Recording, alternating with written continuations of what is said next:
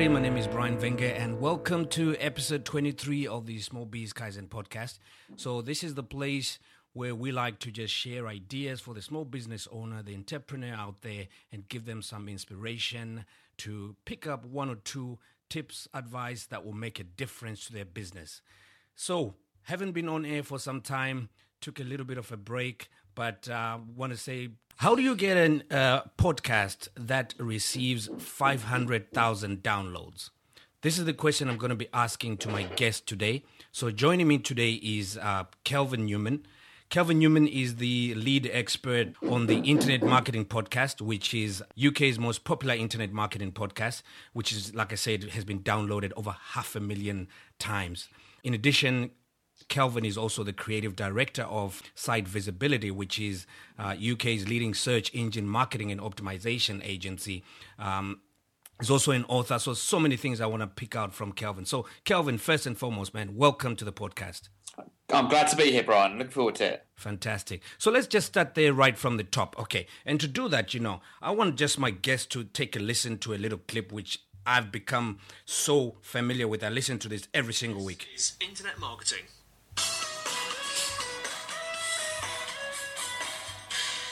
No doubt this will be so familiar with you. So I know that music well, yeah. Exactly. So let's just start off from there, Kelvin. What does it take to get 500,000 people, 500,000 downloads for your podcast? What does it really take?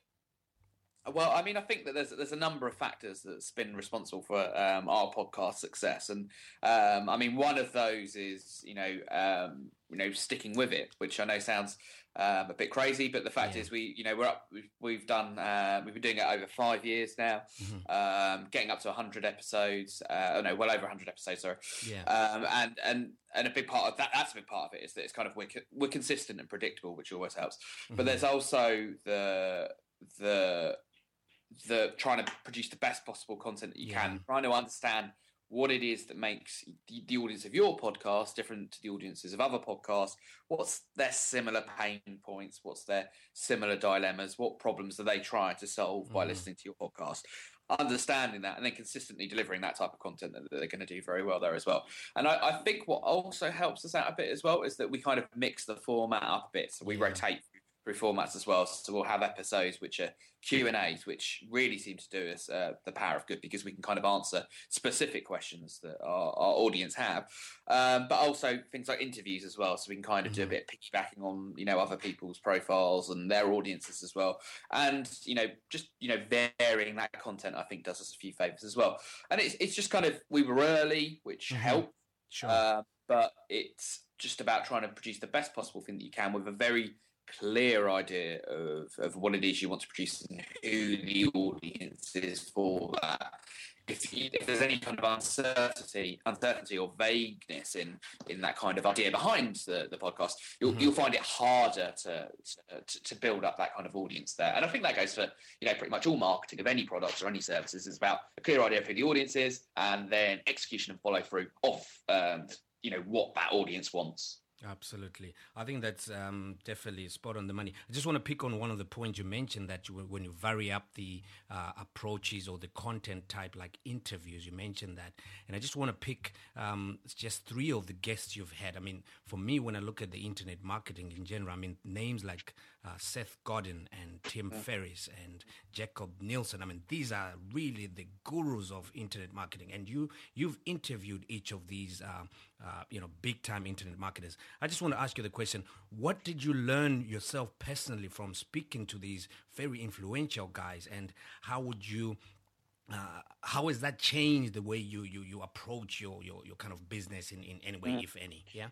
Well, I think that the first thing that was apparent from it is initially I didn't with a lot of these people I weren't sure that when I approached them that they'd say yes, but I thought, well, what's the worst that could happen? If I send them an email and ask for an interview, what's the worst that could happen? They don't reply, or they reply back saying no, I'm too busy, I'm not possible to see that. That's not really hurt me in any way, shape or form.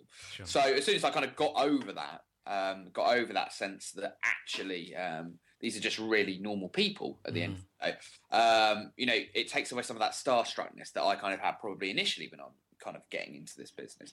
So I think that's a really interesting lesson that I took away, is that actually ultimately all these people you might look up to, all these people who you might respect their opinions and really value their approach, ultimately they're just people like me and you and like all your listeners. Yeah. So once you understand that, that means that then you can approach them in a very different way, and it also kind of stops you being what's the word really? I suppose sometimes you can think, oh, there's all these amazing people out there. I'm not quite as amazing as them. I could never do as good a job as these people at what it is they do. And once you realise they're just, you could bump into them anywhere, it kind of settles you down and makes you realise, actually, I can do as good a job as they can, which I think isn't an interest. It's kind of as a general rule of speaking to all these people who I really respect and value their opinion, and realising actually, they're normal guys, they're normal women. I could be like them. I can do as good a work as they do. I can be as impressive as them as well. Sure. So which then leads me, Kelvin, just before we leave this subject of your podcast, just one last thing here. So when we talk internet marketing in general, and here, some of my listeners may just hear of the term, maybe it's a new term to them, but to most people, when you hear internet marketing, you associate this with these kind of like get rich quick schemes, or people teaching people how to make money online and that kind of thing. And yours is completely the opposite of that. This is genuine, real content. But having said that, there is still a lot of that, making money, teaching people how to make money on the internet today. What is really the state of the internet marketing, the way you see it? And is there still trust in it going forward? I mean, it's tricky because it does seem to be that one of the easiest ways to make money online is telling people how to make money online, which means that you have this weird sort of world of bloggers that kind of exist selling info products that tell you how to sell info products. Exactly. And that's not the world that we operate within. I work for an agency and we work for real, proper businesses, some of them big, some of them small, some of them kind of in between. And that's where I think actually most people really are. Internet marketing is about making good businesses a little bit better. And I think that there's quite a big divide between those that are kind of existing just to kind of make money online and those that are actually to help real businesses make money. But what I would say is I would there are some great information products, there's some great online courses out there, but actually I would tend to go with the people who give their content away for free. You learn that you can trust them.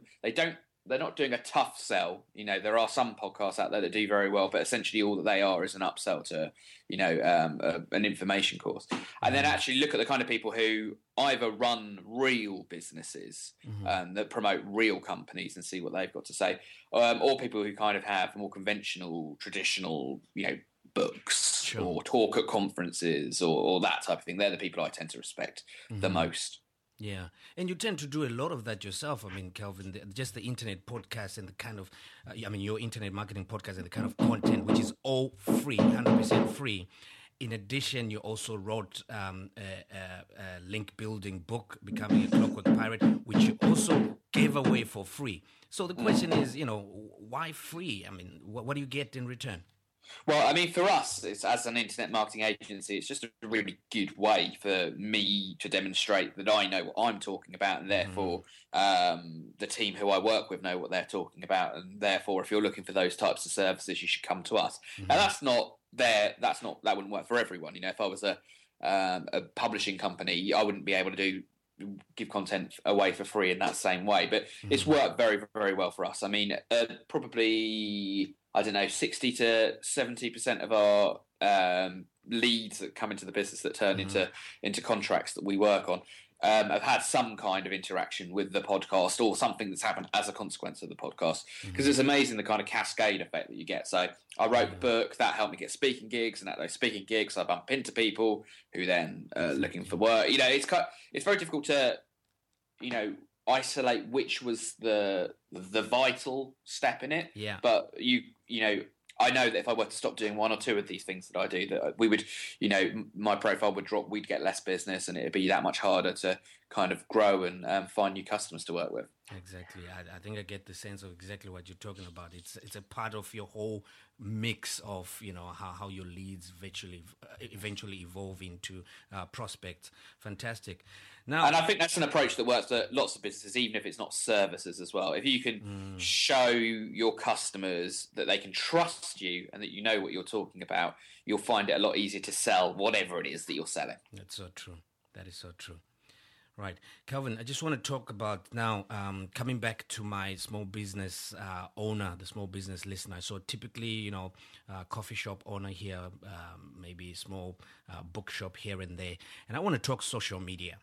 So the question I want to ask Calvin is, do you really think the social media platforms, and I just want to bring three: Twitter, Facebook, and LinkedIn, for the small business owner that I've just defined, who's the bulk of our listeners, should they be spending, time and or money investing in social media as part of their small business plan going forward, as opposed to spending that time generating sales, for instance? Where do you really place the small business owner in relation to social media, and how can they make the most, if they can, of that?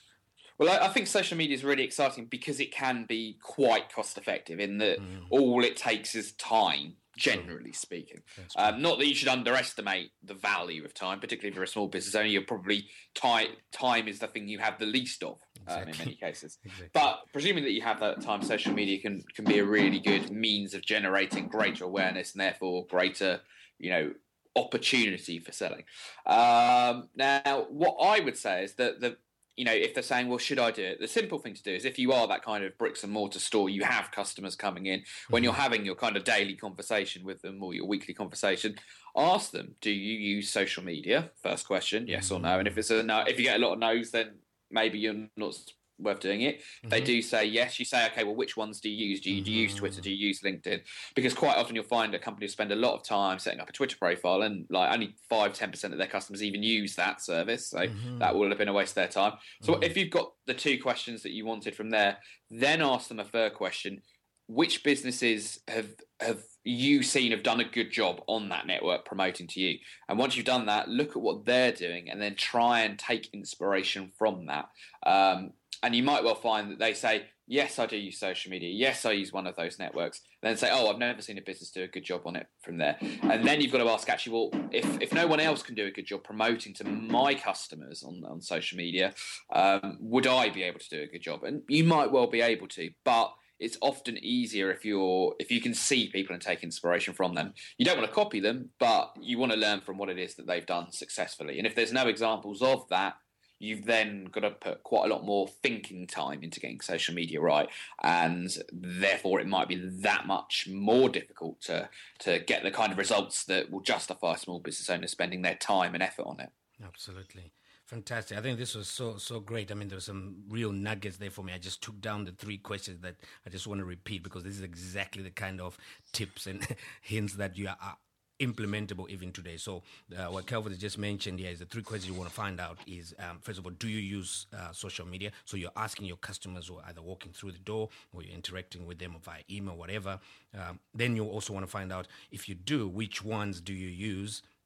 And then third question is, which business have you seen that is using that particular medium really well? And then you want to model and take inspiration from that. Fantastic advice there, Calvin. Thanks for that.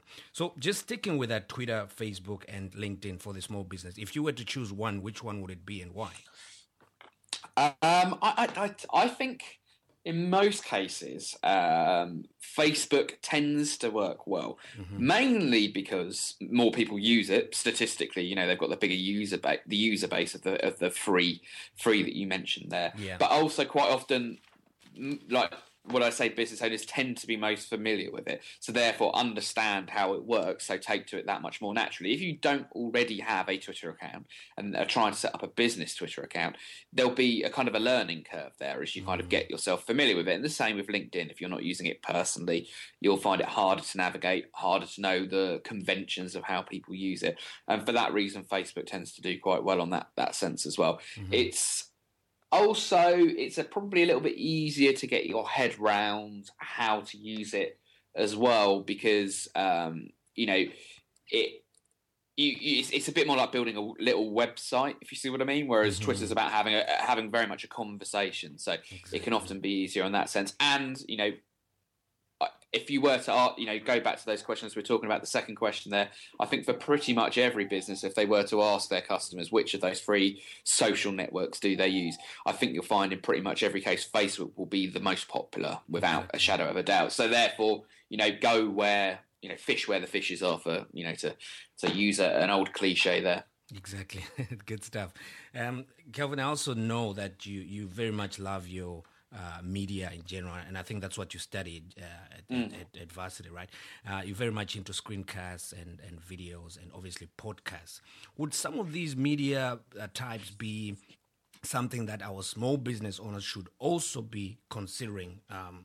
In today's world, where a lot of people may have like more smartphones where they can, literally surf from anywhere, iPads and this kind of thing. So is video, maybe podcast, also part of the marketing mix that the small business owner should be considering?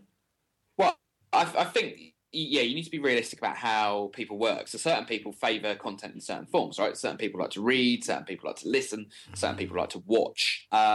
And if your customers fall into one of those categories and you're only doing one of those, you're only communicating with them in written forms, or you're only communicating with them in video, you're missing a trick on that sense there. And like you say, everyone's got a smartphone that can do a pretty reasonable job of producing some video. And the reason people don't is because they're scared. And I understand why they're scared and why they're nervous. That makes perfect sense. But what I would say is do it.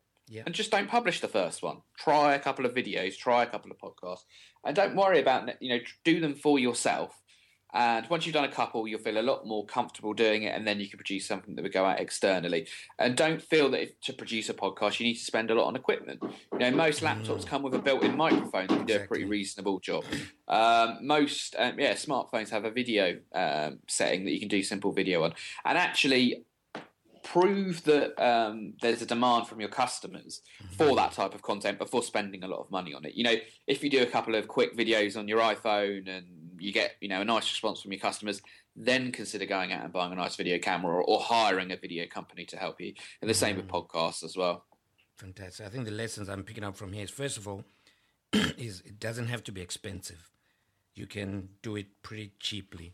Secondly is encouraging my listeners to just go out there and do it, which is in itself probably the biggest obstacle. Most people think you have to start off with a perfect looking video or sounding audio, but it's not about that. I mean, I vouch to that, because when I started, my very first podcast episode was, if I listen it back, and I'm sure yours as well, if you listen it back. Yes, very much so. Exactly. It goes like that.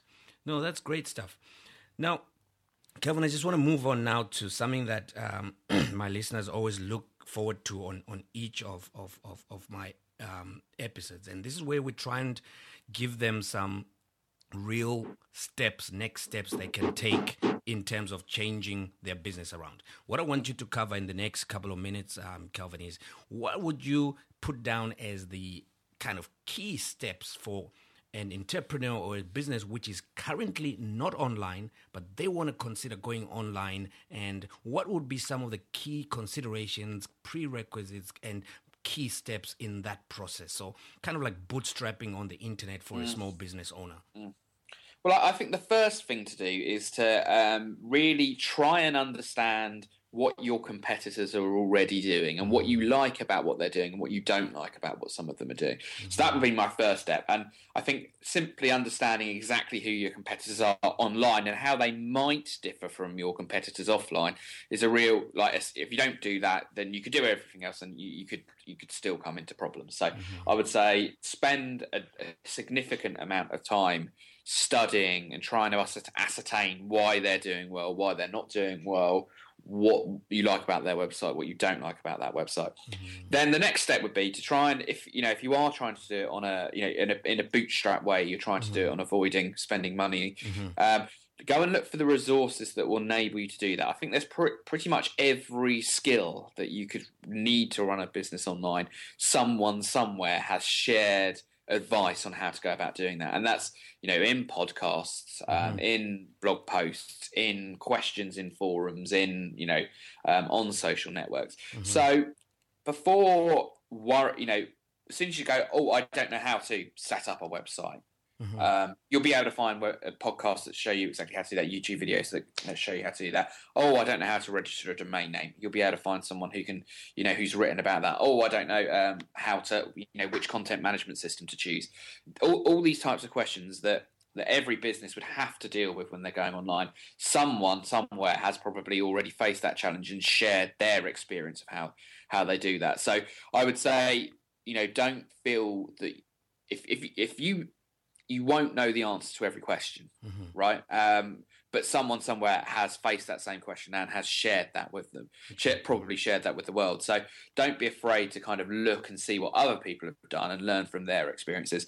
And also be prepared that you will make mistakes along the way. And in fact, actually making a mistake, so you launch a website that, doesn't really do anything the first time round, or you write a blog that nobody responds to for, the first 6 months.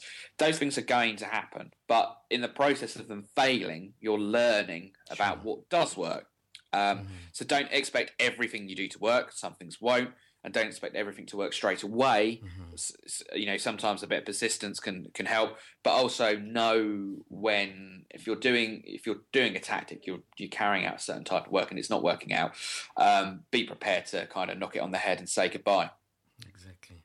It's a fantastic practical steps there, and particularly like the fact that don't expect everything to work immediately. So just in terms of that, I mean, how patient should one be? I think it all comes down to how certain you are about a project. But I kind of had two contrasting ideas going on there. One is the kind of whole idea of fail fast, right? Which is, to try and, the only way you can test something is by doing it, right?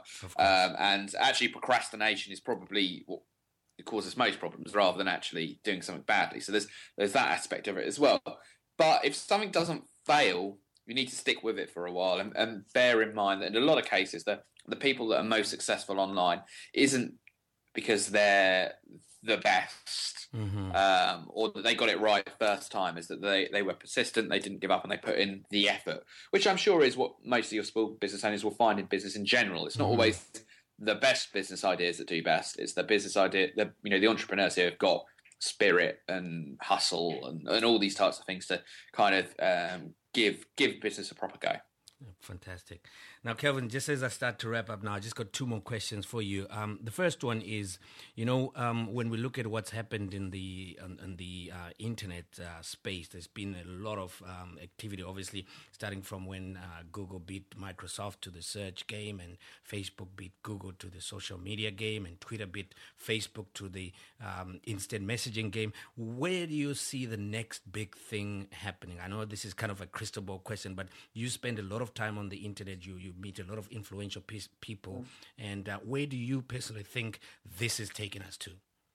Well, I think mobile is the area that everyone says this is the year of mobile, and they've been saying that for as long as I've been in the internet. But genuinely speaking, I mean, I was at a conference a couple of days ago. Big UK retailers talking about 10 to 15% of their traffic coming from mobile phones, and 5 to 10% of their revenue coming from mobile phones. And there's stats like that's significant, right? That's significant opportunities there. And also the fact is that for a lot of these businesses, they don't have successful mobile websites there, which is crazy. So there's a huge amount of opportunity going on there as well. And I think what you'll see is you'll start to see specialist websites that only exist to serve, mobile phone users, so kind of what's the best travel site for a mobile phone user, and that might be quite different from what's the best travel site from someone on a desktop. And what's the best social network on a phone is very different to the best network on a laptop. So I think you'll definitely see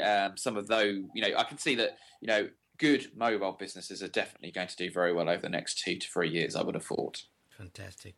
Now, Kelvin, just as a last question here.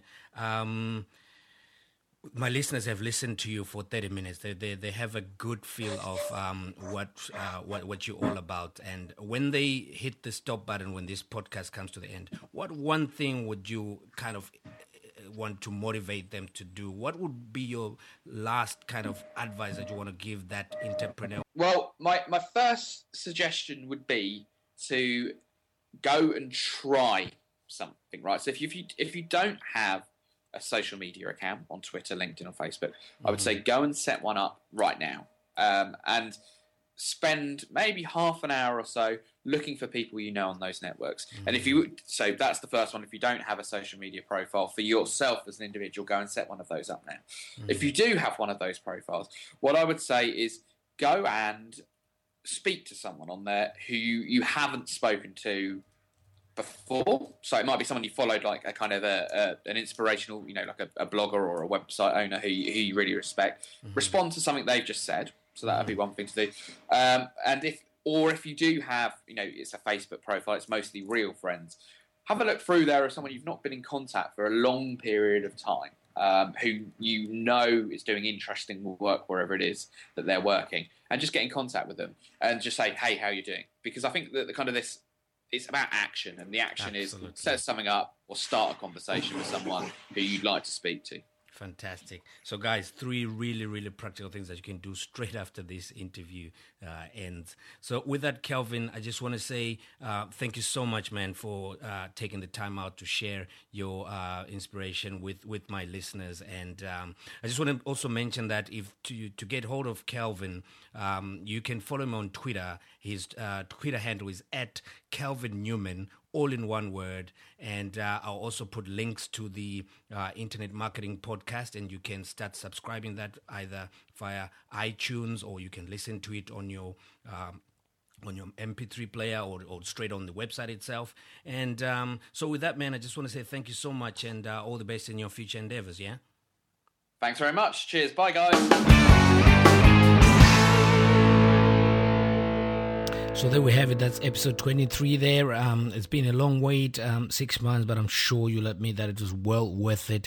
Kelvin Newman, somebody I absolutely respect in terms of his knowledge about the internet space, and I hope you took some inspiration out of that, because I definitely came up with loads of implementable stuff that I can do straight away. So don't forget to subscribe to this podcast if you want to catch more of these kind of tips, hints, advice on what it is that you can do to turn your business around. It's on the Small Biz Kaizen podcast. You can get us on iTunes, on Zune, or right here on the website. Subscribe to our RSS feed, and that way you make sure you never miss an episode. So till next time, have an inspired day.